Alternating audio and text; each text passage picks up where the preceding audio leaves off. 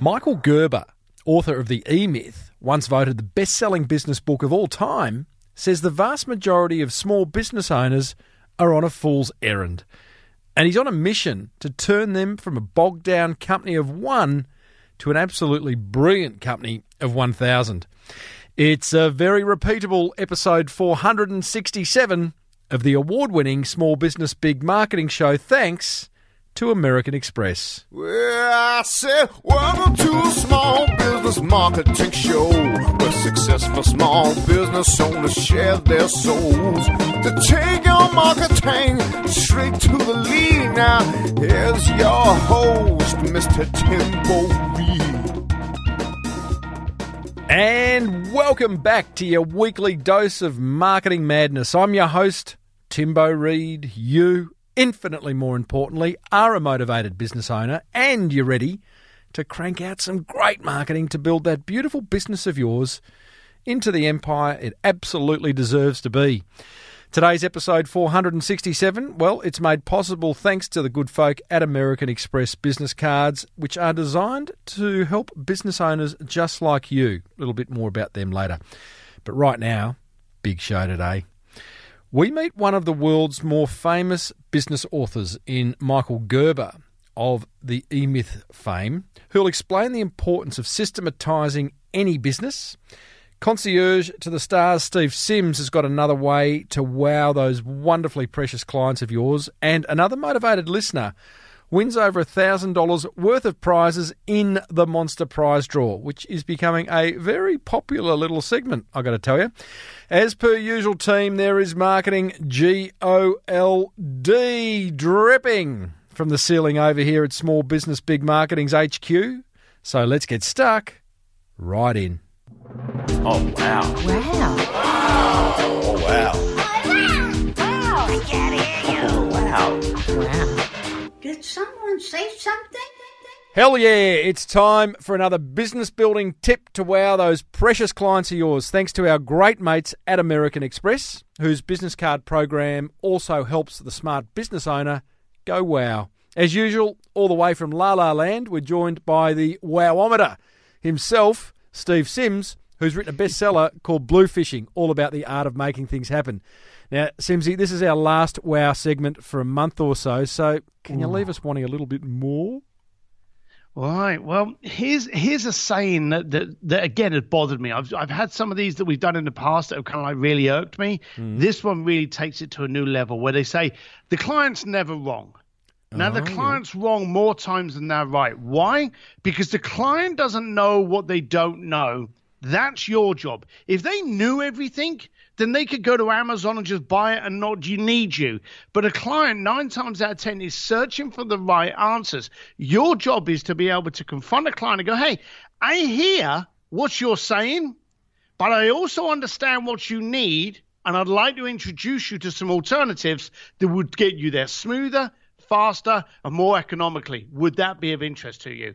Remember, the client doesn't know what they don't know. That's your job. There's a whole lot of business owners listening that are shaking in their boots going, I could never, ever look a client in the eye and say what you just said. Yeah, but you know the funny thing is, and this is, I don't want to upset anyone, but maybe yes, you do. The people that have just gone, I could never do that, and look in the eye, how successful are they? Correct. Because I guarantee you, the ones that are listening to this going, yeah, you're right, I've had to set clients straight a few times in my life, are successful sitting at the top of the tree. Those that are just coming up think that clients are actually their fuel. No, you're the fuel. If you've got clients that don't understand you, you're not marketing properly, you're not branding properly, you're not getting the right clients. But it's your information, your knowledge that makes you a desired commodity. It is amazing, Simsy, how that phrase, the client's always right, has just found itself completely embedded into marketing parlance. And I'm sure if you went and surveyed 100 business owners, the vast majority would probably agree with it. It's just because they're too scared to challenge it, I suppose. And that's the thing. I think a lot of people now, it's better the devil you know. They're in a rut and they'd rather stick there. And if there's a couple of good sayings, it's the classic one, oh, it's impossible. No, the better one is it's only impossible until someone does it. Yeah. If you're sitting there and you want to look at this as a good thing, if there's people out there going, no, you don't talk to clients like that, excellent. Because guess what? You're going to go out of business. I'm going to tell clients what they need over what they've asked for. And I'm going to succeed in this realm. I'm going to succeed in this niche because I showed that I care with what I know that benefits, quite openly, the client. Love it. As per usual, that is another great tip to make those precious clients of yours go wow. Thanks to our great friends at American Express. To find out how Amex can add a little wow to your business, Google Amex Business after the show. Simsy, that's it for another month. We're going to have a month off. You'll go and lie in a hammock somewhere on the beautiful Californian coast, I suppose, will you? Well, I'll have to, but I'll be eager and ready and waiting for the next tranche of them. I know, I've no doubt. Thanks, buddy. Cheers.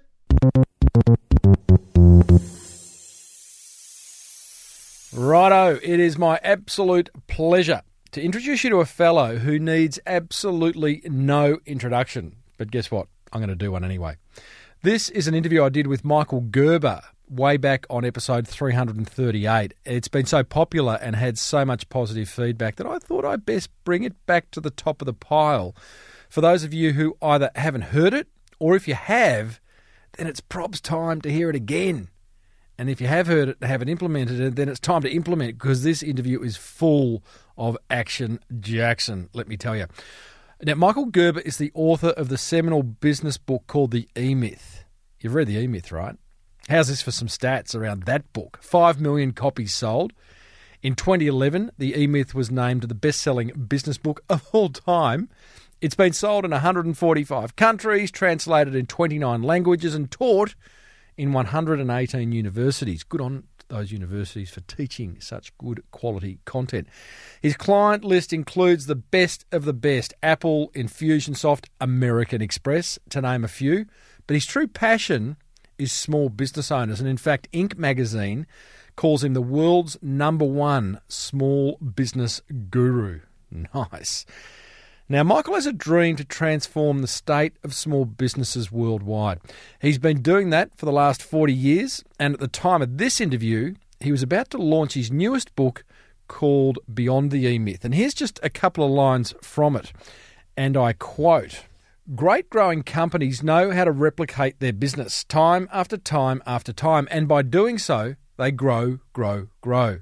This book is going to teach you how to do that. This book is going to teach you how to design, build, grow, and launch your company so that it can scale, which means that you can replicate its success, which in turn means that it possesses the ability to grow like crazy from a company of 1 to a company of 1,000. Close quote. Inspiring words there by Michael Gerber. So I started off by asking him what's missing in the way most businesses are run. That's a great question, Tim. My answer, provocative as it may seem, is just about everything. So, yeah, just about anything and everything that has to be done isn't being done. And if it's being done, it's being done for the wrong reason and being done in the wrong way. And that sounds, as I say, provocative, but it is so true. So I've been in this business world, you might say, of small business for 40 years. It was an afterthought. I didn't start this until I was 41. So you understand, before that, I wasn't even interested in business. Can I just ask you, what were you doing in that first sort of 20 years of your working life? Oh, I was a beatnik when there were beatniks. I was a hip when there were hippies. I was a poet. I was a saxophone player. I sold encyclopedias. I framed houses. I did this. I did that. I did just about everything, Tim. Which one of all those things that you did, Michael, put you in the best position to do what you then did with the E-Myth? All of them. Really? I would have thought encyclopedia selling would have been pretty good. Every single one of them. Well, you got to understand, every single teacher I've had, and I've been so blessed by this, every single one of those worlds I lived in were populated or led, you might say, by a master at it. So my saxophone teacher was, in fact, one of the best saxophone teachers on the planet. And he only taught guys who worked in the studios. And during the time then, when I was 11, and I was born in 1936, so during the 40s then, the studio guys played in all the bands and orchestras that you even heard of. Nobody knew that. But these guys just went from gig to gig to gig to gig because there were nobody better than them. So did you have a knack for attracting great teachers? I have no idea. Did you know at the time that you were attracting great teachers? No, I had no idea, Tim. Tim, I wasn't attracting anything. I was just a jerk kid who was doing what I was doing. But however it happened, call it serendipity, I had great teachers. So my saxophone teacher was a monster. I mean, he was just brilliant. And he demanded more of me than anybody would ever demand of an 11-year-old saxophone student. Because he didn't teach kids. He taught professionals. And he said at the very beginning, because I'd been referred to him by my saxophone teacher in New Jersey, whose name was Al Chesner. This saxophone teacher's name was Merle Johnston. And Al Chesner reffed me in to Merle Johnston, understanding that Merle didn't teach kids. He taught pros. But he sent me up there to meet him. And so Merle said to me, my mother and my father standing there, he said, I only teach people who want to become the best saxophone players on the planet. In order to do that, you got to practice. You got to practice what I tell you to practice. You got to practice how I tell you to practice. And you got to practice how long I tell you to practice. Well, as an 11-year-old guy, that would have been very impressionable. And did you find this happened in then other parts of your life where you were like, maybe people saw something in you that you didn't see in yourself? And I don't know. I'm not going to take credit for it, Tim. So when did, and I'm sure you've told the E-Myth story 1 million times, but I am interested to just understand the fire in the belly. You did all those disparate things, all of them not specifically related to then going and writing one of the most famous small business books ever. Can you remember the point where you were sitting somewhere, you were having a conversation, standing somewhere, and you've just felt the fire in the belly to go and write something that's going to change the way people look at their business? It didn't happen that way. Oh, I was hoping for some romantic... No. It didn't happen that way. I'll tell you exactly how it happened. On my way, having completed my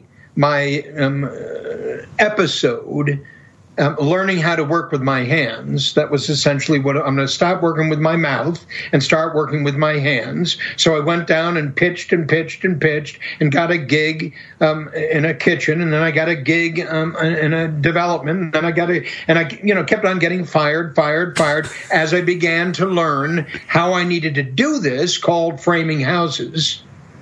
And then I finally settled in, and I had this great teacher. He was actually a guy who, in his off times, worked in Hollywood.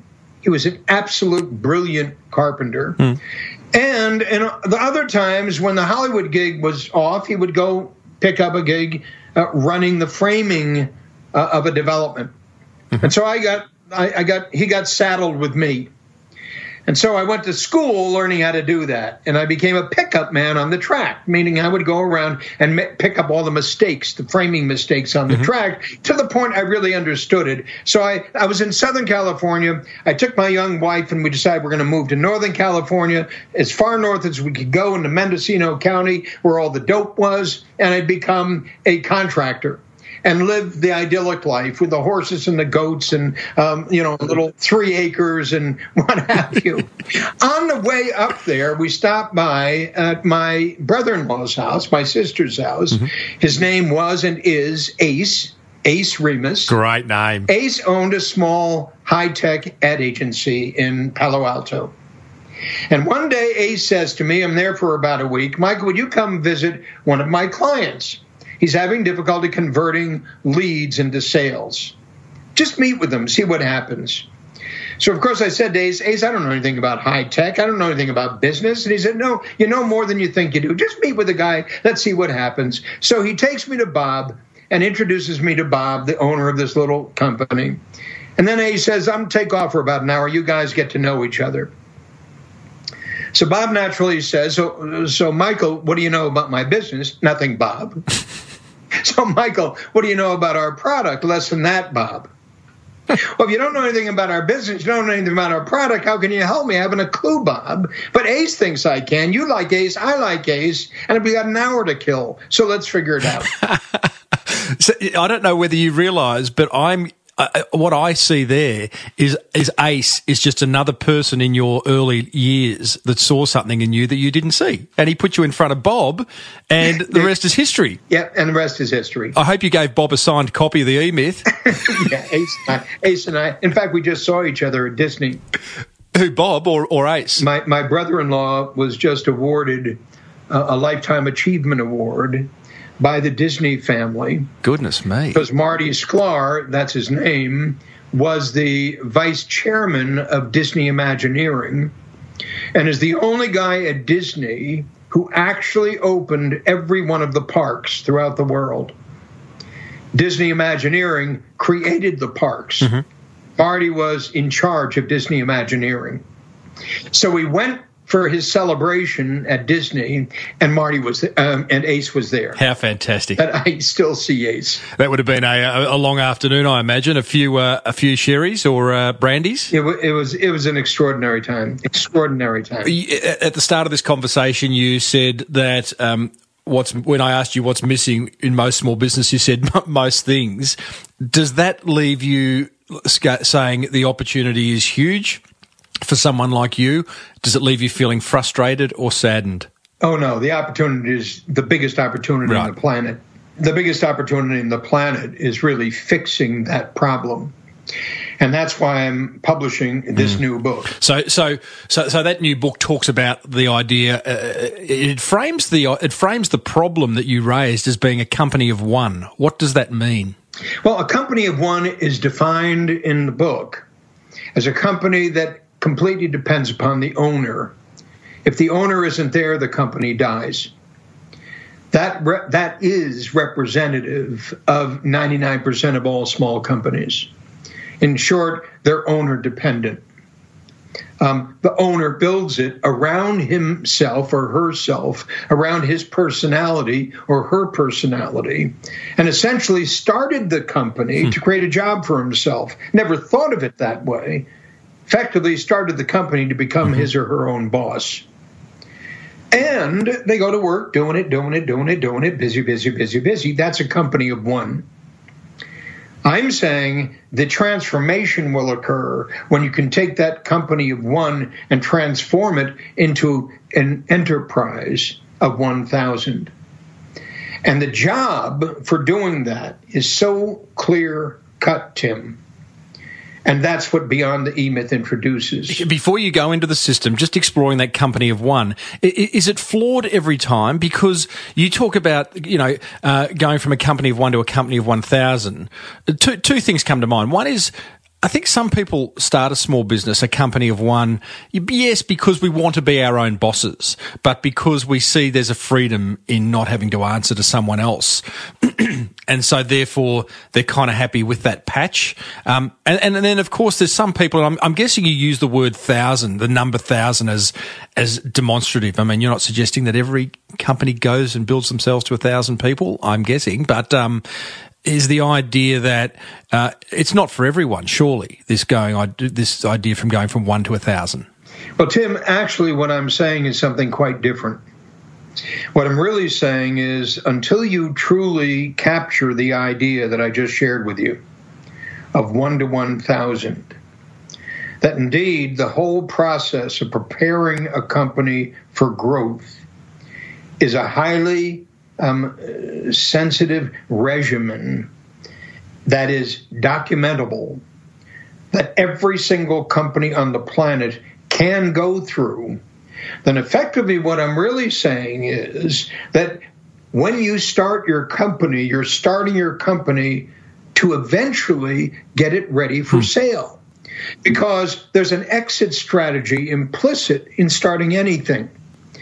And to the degree one is not privy to, aware of the method through which that will occur, they ultimately are failing to complete the cycle, which is a natural inbred cycle to grow. So I'm saying that it's implicit upon every one of us to grow.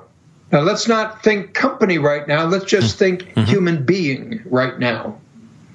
It's implicit upon every one of us to grow, to go beyond where I am, to discover what I haven't discovered, to search and seek out something that I'm not aware of today, and ultimately can only become aware of as I open my mind. So that might sound terribly optimistic, but you understand it's only optimistic or terribly optimistic if somebody has already decided to settle down into their comfort zone. And I'm suggesting, Tim, that comfort zone living is death. I'm saying to live in your comfort zone and to be satisfied with living in your comfort zone means you stopped climbing. But just because I really want this company of one to settle, like to sink in before I get you to talk about what you call the hierarchy of growth. Because what if a company of 1,000 people? I speak to a lot of small business owners on this show, Michael, and one of their greatest gripes is, guess what? People. You company of 1,000 people. The management, Yeah. But understand, they got to, Tim, you just got to wake them up, Tim. How? That meaning that's their obsession. Their obsession is that growth is bad, big is bad, small is better. I don't know whether they think growth is bad. I'm not saying you think that. Yeah, okay. I'm saying that implicit in that relationship with the whole idea of growth, a company of 1,000, is a resistance to it. And the resistance to it comes from negative emotions. Gotcha. Not positive emotions, negative emotions. Meaning, when I say growth is bad, any experience they've had related to growth was a negative experience. Yeah, right. Because it challenges their competence. It challenges what they've accepted as true about themselves. It challenges their comfort zone. Hence the phrase growing pains. Well, hence, yes. So when my saxophone teacher says I only teach people who want to become the best saxophone players in the world, you understand the guy you're talking about, I don't want to do that. I don't want to do that. Sounds like a whole lot of hard work. Yeah, I just want to play the saxophone.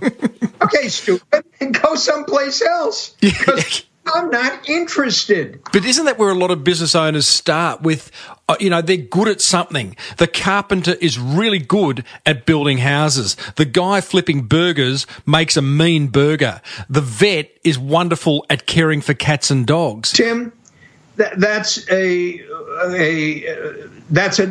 true myth. Okay. That the fact that the guy is really great at it. I'm saying bullshit. Cool. I like Michael Gerber has called bullshit. But why? Yes, I'm not saying he's not good. I'm just saying he's not as good as you make him out to be. Or as he makes himself out to be. That's the mythology. I'm simply saying, well, he does that because he's so great at it. Well, no, he's not so great at it. What's he great at? He's got to be good at something. Well, he probably could be. But of course, you got to go to school. You got to begin to learn something you don't know. You got to even discover to ask the questions that, in fact, drive you to ask further questions about this extraordinarily complicated thing called my life. So I have a saying that goes along with my book, Every Life a Legacy. And every life a legacy, every small business a school. Nice. So if that mantra that I'm using, and I use it very frequently, is true, I'm just saying if it's true, then effectively what's lost by not approaching your life that way? What's missing by not approaching your business that way? Okay. So what is missing? Oh, everything. Everything. We're back to question one. So okay. Chip, everything. Think Steve Jobs. Yeah. Everything. What's missing? Everything.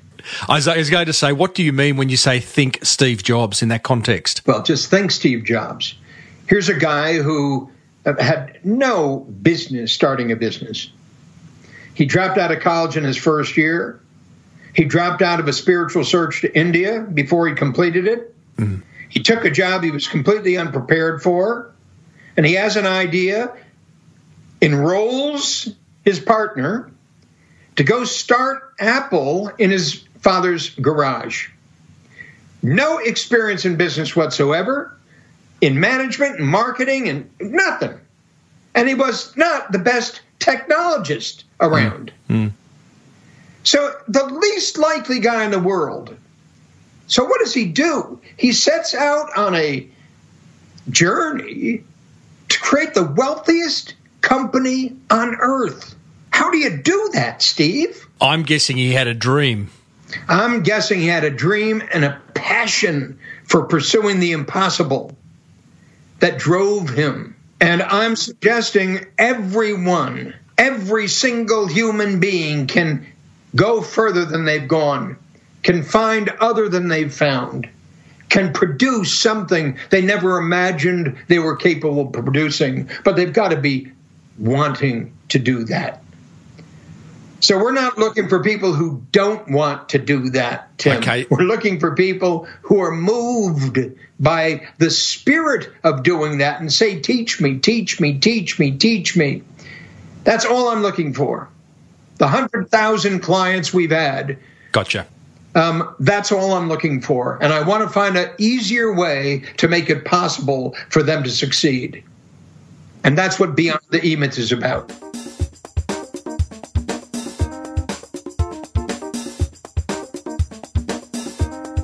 How's your cash flow management going? It's certainly not my strong suit. For the first few years of business, I thought my accountant told me to spend more than I earned. Got that wrong, didn't I? Fortunately, American Express business cards are built specifically with business owners just like you and I in mind.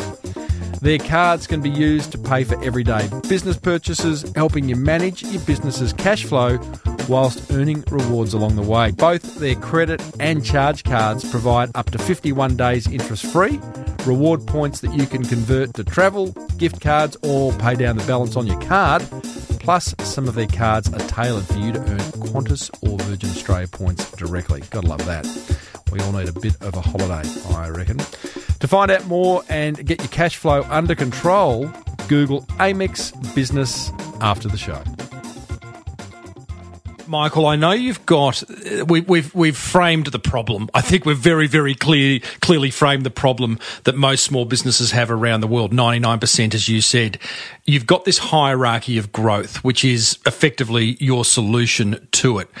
Assuming the business owners listening have the mindset and are ready to implement this is your way of taking them from a company of 1 to a company of 1,000.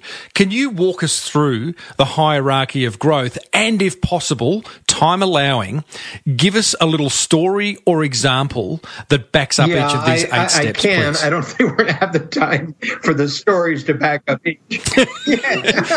This is a 4-hour interview, but isn't it? I will be glad to take you through the process. It's really clean, clear, and simple.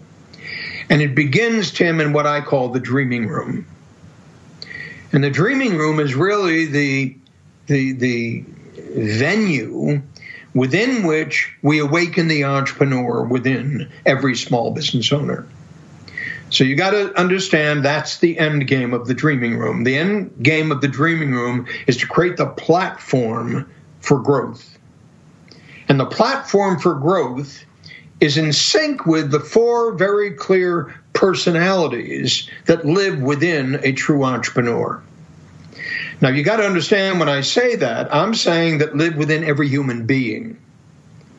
It's just that most of us don't develop these personalities to the degree that they can become truly serviceable to what we're out here trying to produce. So let me describe what they are.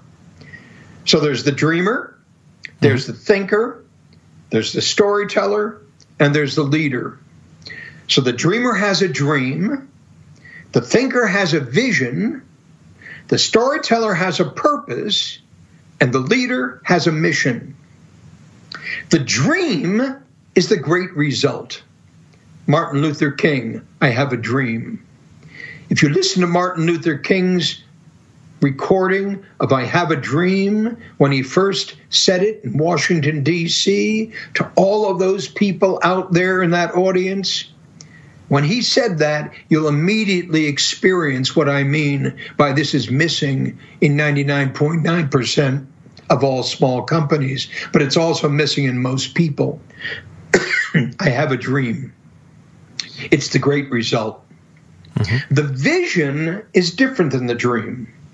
The vision is the business model that is essential for us to realize or manifest that great result.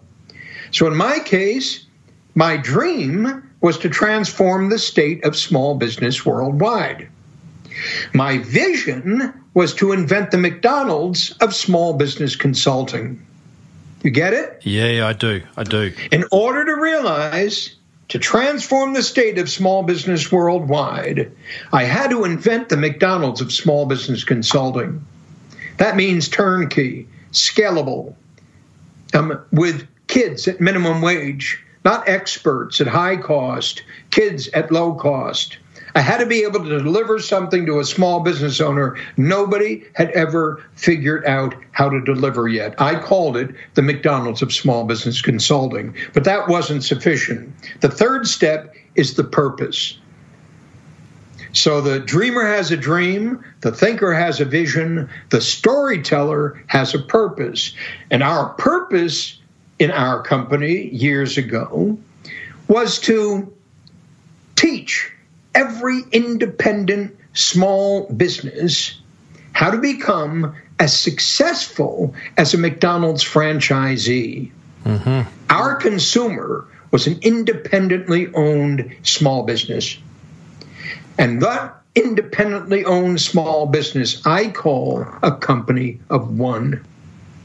And I call it a company of one because it was completely and is completely dependent upon the guy who started it and owns it.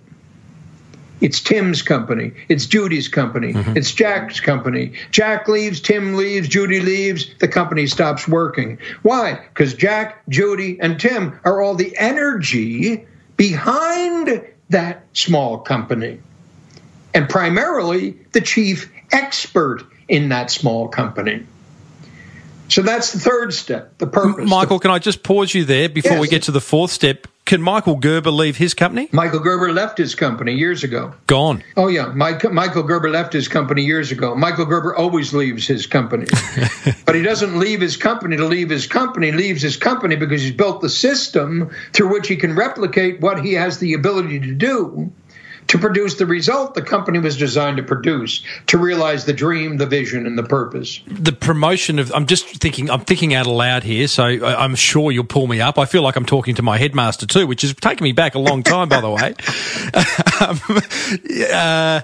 Michael, you're on this call promoting your new book. I imagine the success of this book is dependent upon the amount of publicity that you generate, not your CEO who's in the hot seat now. Am I wrong in saying that? Well, yes, you are. Thank you. I'm going to call you Mr. Dyer. He was my headmaster, so thank you, Mr. Dyer. I don't mean, Jim, that you're totally wrong. Yeah. So I'm here promoting the book. You understand? I'm the chief spokesperson for it. But I'm not it. So you got to understand I'm not the book, and the book isn't me. The book is a means to communicate a point of view that's been created that now can be scaled in the hands of an infinite number of individuals to deliver exactly what the book promises. From a company of one to a company of 1,000. Absolutely, absolutely, absolutely. That's the system. Beautiful. If the system weren't there, Tim, this would be a fool's game. Yeah. Because all I'd be doing here is sitting here selling books.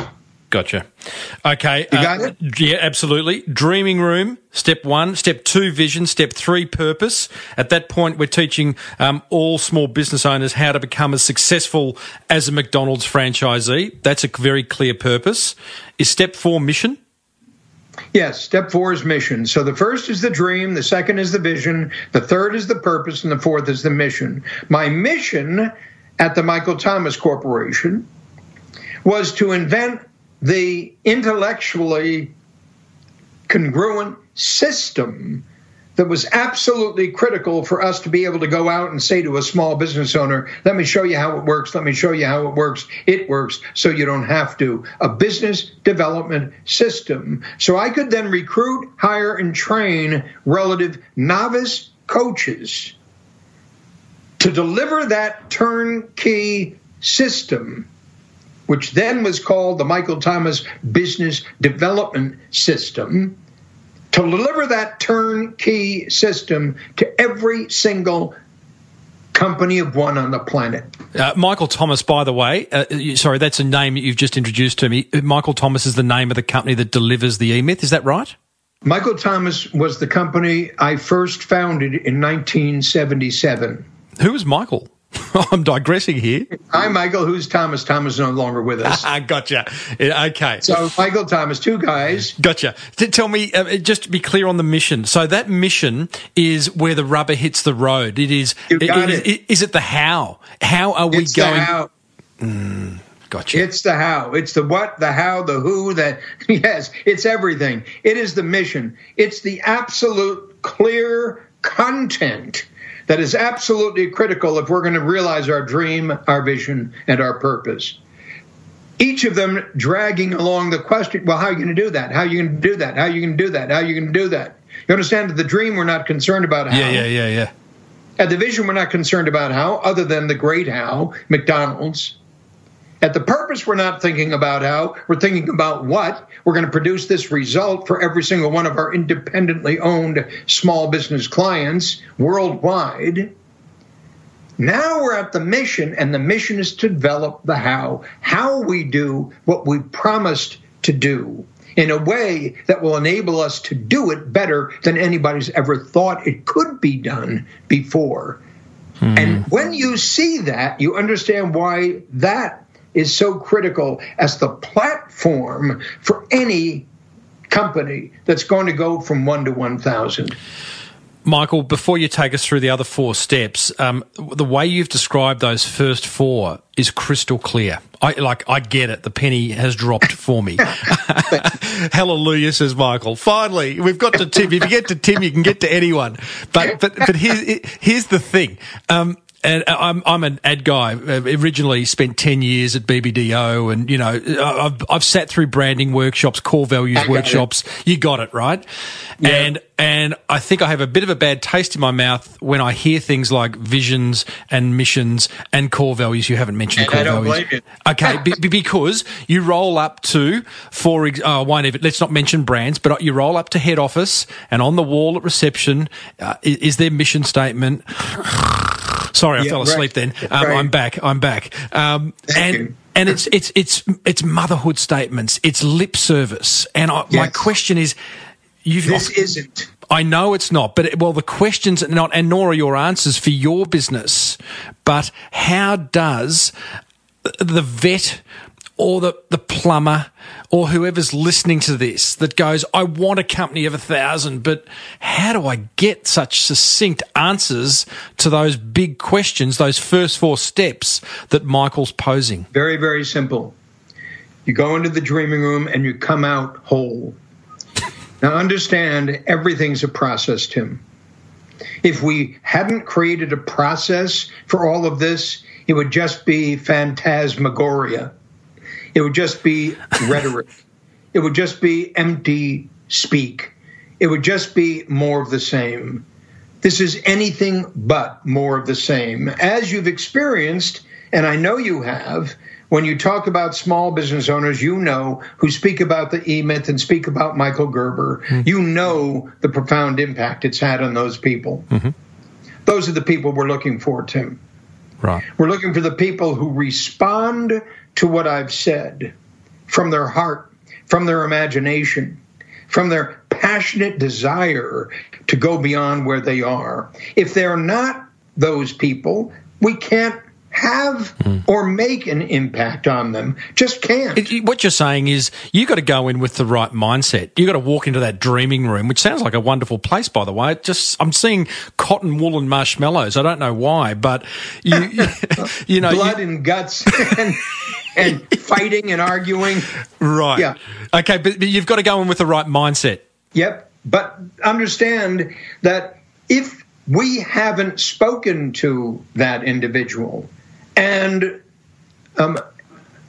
created the right mindset, the grounding for the conversation, then shame on us. Mm-hmm.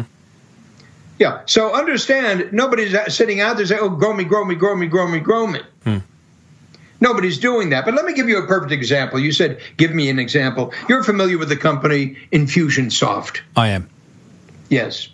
So the boys at Infusionsoft, the founders of Infusionsoft, the executives of Infusionsoft, came to me to participate in a dreaming room. This is about 6.5 years ago. And one of them, Scott Martineau, came to me before it started, and he said, hey, Michael, we know E-Myth. We believe E-Myth. Systems thinking, man, I'm telling you, it's the greatest book.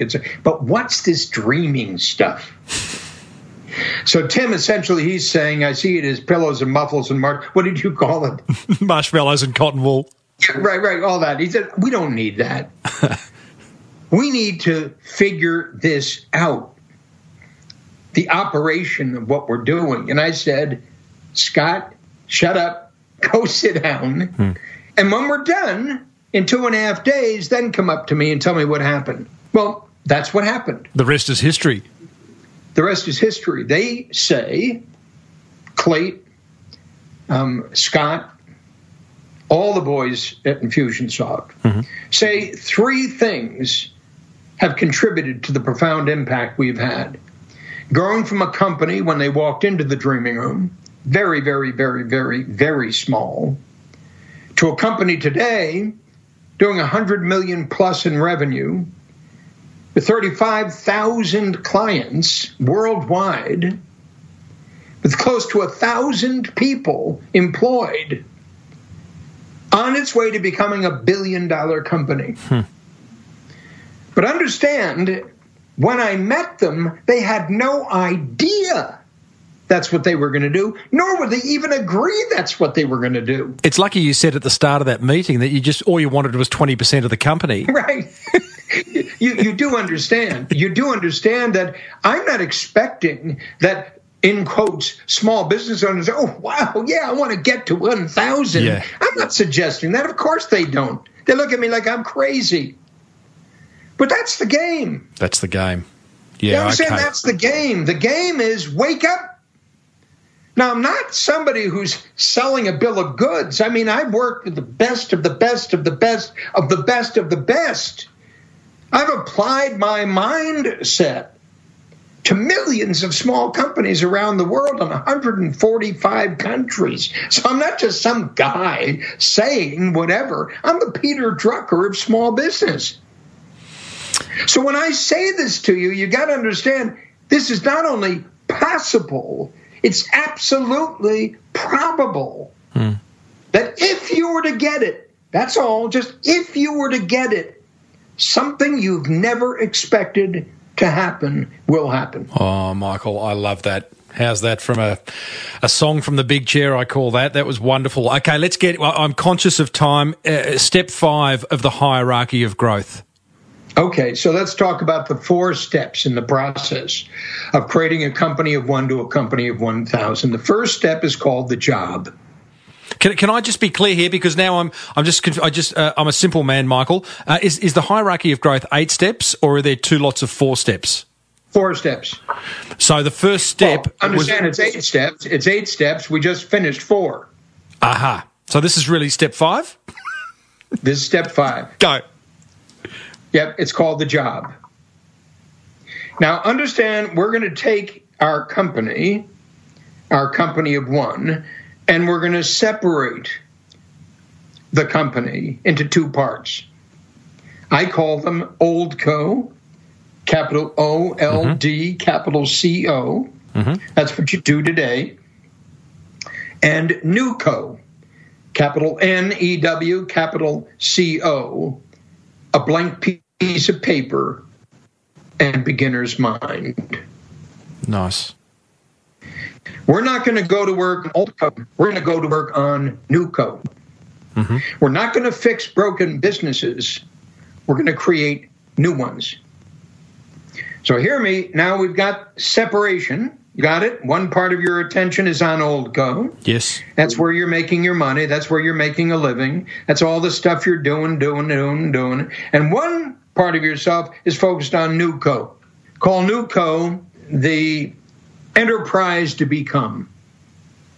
And so when we go to work on New Co, we're going to start at the very beginning. Now, Old Co is over there doing what it's doing. You're not going to spend a lot of money on it. You're not going to spend a lot of time on it. You're going to just allow it to do what it does. Battling along, killing the owner. Yeah. Okay. So then we've got New Co, which is basically a white canvas, right? The job is your product. But you understand you're designing that product to serve whom? Your dream, your vision, your purpose, and your mission. So the platform isn't for Old Co. The platform is for New Co. I now have a dream, I now have a vision, I now have a purpose, I now have a mission. Now I'm going to create a client fulfillment system. It's what I'm going to deliver to our most important customer that's going to transform the state of whatever they do in a way they've never expected before. We're going to design, build, launch, and grow our client fulfillment system so that when I'm done, it's turnkey. Nice. You got it? Yep. You got that? Yeah, I have. That's taking it from being a job to a whole new company that is less dependent upon you, the owner, right? Of course. Because until you turnkey it, you can't hand it off to anybody else. So what most often happens in Old Co is they want to fix Old Co, but they don't want to fix Old Co to the point where the owner isn't there anymore. We don't want the owner there anymore. He's getting in the way of him, or he or she's getting in the way of herself. Yep. He's getting in the way of impossible. Yep. So the job, client fulfillment system, turnkey, see the manual, see the book, see the binder, see the steps in the process. This is how we do it here. This is how we do it here. This is who we are. Built, done, proven. This is the whole system, the whole blueprint of how we do things around here that relies on a number of people, not just the owner. How you do client fulfillment. Client fulfillment is the product you sell. If you're a chiropractor, client fulfillment. If you're an attorney, client fulfillment. If you're a graphic designer, client fulfillment. If you're a copywriter, client fulfillment. You follow me? Yep. Got it. Whatever it is you're going to deliver, we're now about to design, build, launch, and grow it so it's scalable. Step 6. The next step is called the practice. So we go from the job to the practice to the business to the enterprise. The practice I call the 3-legged stool. The practice is actually the franchise prototype. The practice is 3 legs: lead generation, lead conversion, together client acquisition, and the 3rd leg, client fulfillment. So we're now going to go to work on client acquisition by creating a turnkey lead generation system and a turnkey lead conversion system to provide the optimal number of clients that our client fulfillment system needs to flourish. Right? Just one guy, just one practice, just one coach, just one consultant, just one graphic designer, just one, you follow me? Yeah, I do. Lead generation, lead conversion, client fulfillment, turnkey, absolutely replicable. we've now prepared ourselves to grow a business. Because a business in this logic tree is nothing other than a subset of up to 7 turnkey practices. Mm-hmm. You follow me? Why 7? 7 because there's scale of reach, meaning I can't manage more than 7. Okay. So to create a business with 8 practices is pushing against my ability to manage it most effectively. Mm-hmm. So we stop at 7. A business is 7 practices, turnkey, plus a turnkey management system. See it very, very clearly. And nobody's ever defined a business that way, Tim, ever. Mm. Yeah, you've completely quantified it. And this applies, just to be clear, to any type of business, does it, Michael? Anything. Tim, we've done it in every business phase on Earth. Every company on the face of the planet. The minute you begin to think like this and plug it into your brain to think like this, it's math. I get it. It can apply to most businesses. I look at my business, which is, I'm a podcaster and I speak at conferences. And for me, I have to show up to most things that I do. Tim, that's because you called it a business. It's not a business. It's a job. It's a job. Tim, it's a job. Tim speaks. It's a job. Yeah. It's a good job. Hear this, when it speaks, not Tim, it's a business. So you have to go from Tim speaks to it speaks. You got it? Yeah, I got it. The minute you see the possibility of doing that, Tim, you have the ability to grow your company by immense numbers. Is there a massive hurdle along this process, Michael, where you're dealing with, there's many hurdles, but I imagine a big one is ego, where the business owner goes. Tim, you just called it. I said, yeah, there is a massive obstacle in the way, and it's a guy we're talking to. Yeah. That's the massive obstacle. So how do you overcome that?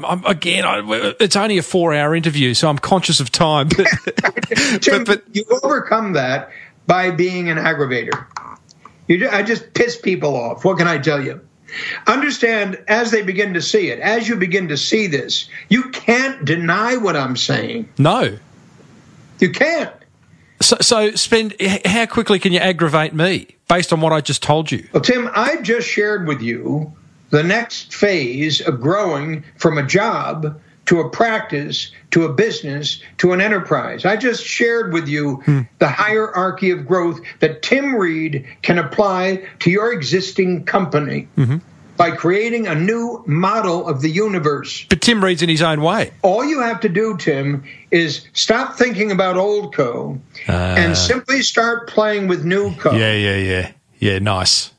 You follow? Yeah. You should write a book about this. Yes, I know. You got it, Tim. I heard you hear it. Yeah, you did. Beautiful. Wow. Hey, hair's on the back of the shoulder right now, although I don't have any hair on my shoulder. Step 8 is enterprise, right? Let me ask you a question. Go. How many people, when you go speak, do you typically have in the audience? Anywhere between 100 and 800. Okay. Well, that's a big between. 100 and 800. Yeah, well, it is. Yeah, man. They're just their conferences of small business owners, so it could be anything. I got it. So I just want you to imagine, just for the moment here, not big speaker comes to Wisconsin, but big idea comes to Wisconsin in every one of the little cities in Wisconsin. Yep. And now you have turnkey scripting, a turnkey presentation, a video, audio, speaker, performance, all turnkey. And now you're producing that in every community where there are a sufficient number of small businesses to justify it. Yeah. And the back end of that is what the business really is. Yep.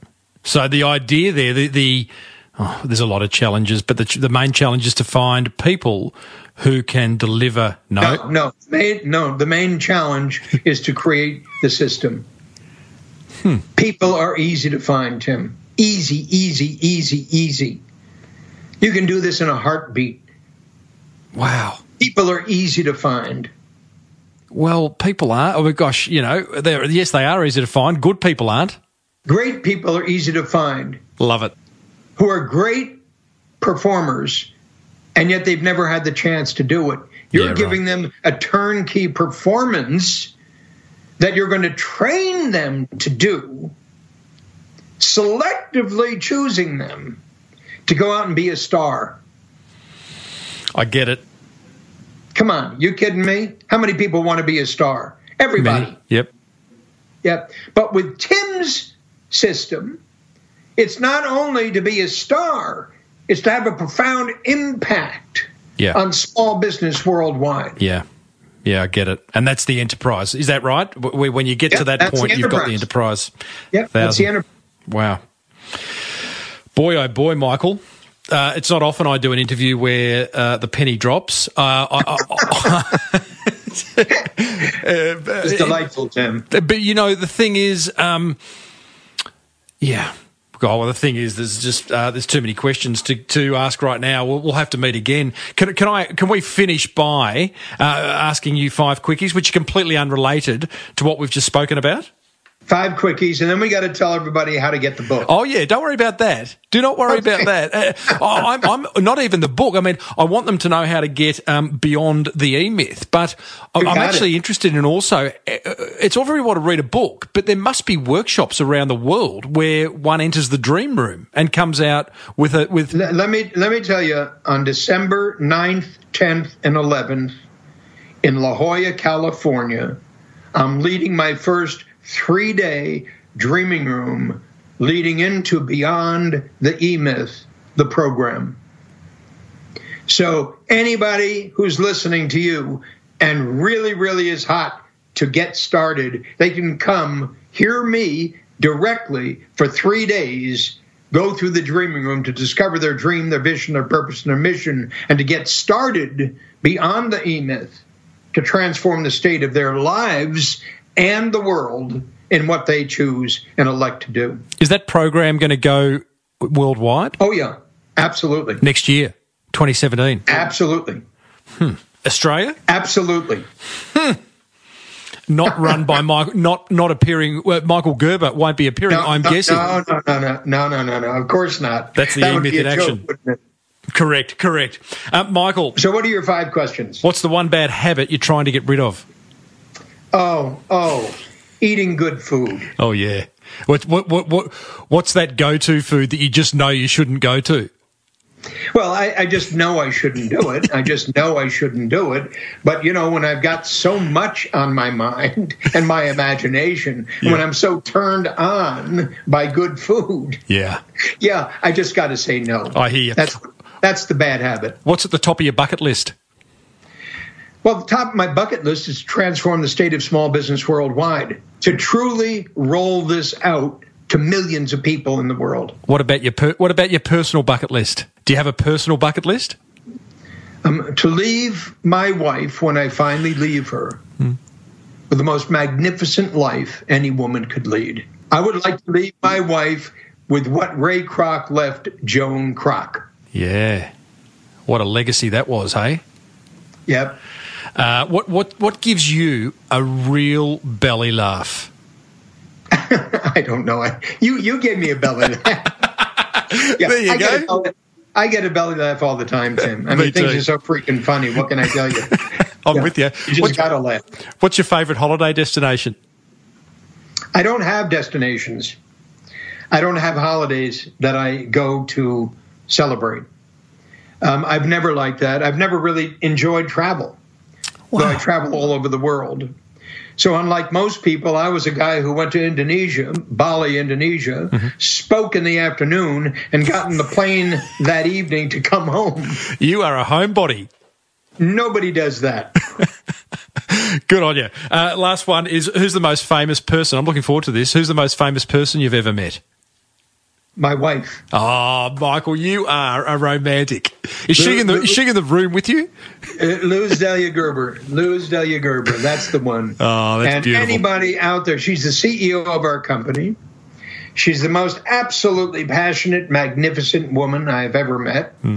And she is so committed to my legacy. And that's where I come to saying every life is a legacy, every small business is school. And I want you, Tim, and every single person you know who's truly determined to have this profound of an impact on small business, on the people in your country, everywhere in the world, to work with us and join us in our movement.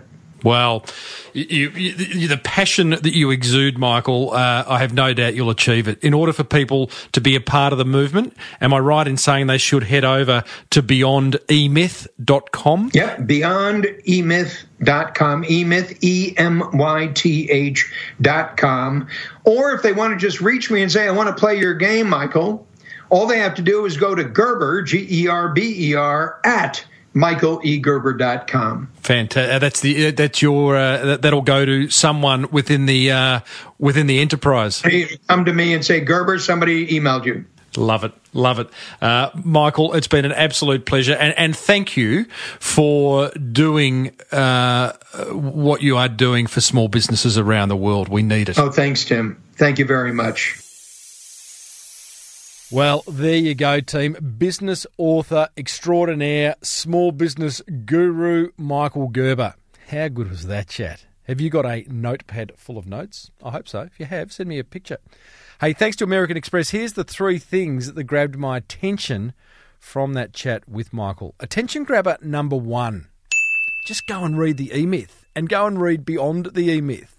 They're 2 kind of books that you must have in your small business library. Attention grabber number 2. I love the idea of sitting down and asking yourself what your new company would look like based on Michael's E-Myth model. That sounds like a pretty good exercise to do. A little bit of dreaming. To that end, attention grabber number 3, don't be afraid to have a dream. I love chatting with business owners who have got a dream, who had a dream, who brought it to life. We've all got to have a dream. We've got to all aim for something, right? I'll put a link in the show notes to the Canberra Airport fellow, Steve Byron, who had a dream and worked backwards and created the Canberra Airport. That was kind of an interesting interview.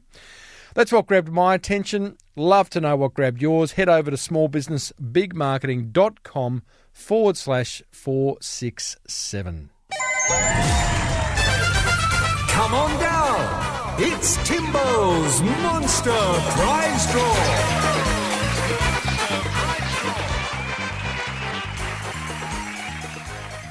Oh, yes, indeedly, doodly. It's time to reward another motivated listener for taking some swift marketing action as a result of listening to this show. And today's winner is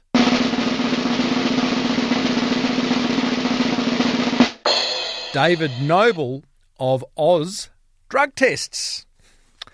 And David says this. Hey, Timbo. Hey, Dave. My name is Dave. I know that. From Oz Drug Tests, and I have to say, I have been listening to your podcast for a very, very long time and have implemented and he's got like 10 zeros, or O's actually it would be, many marketing ideas.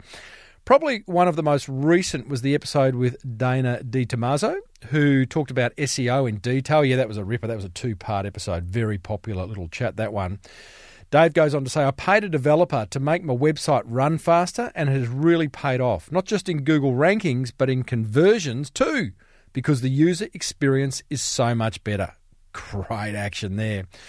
I enjoy your podcast so much that I bought your book, The Boomerang Effect. Thank you, Dave.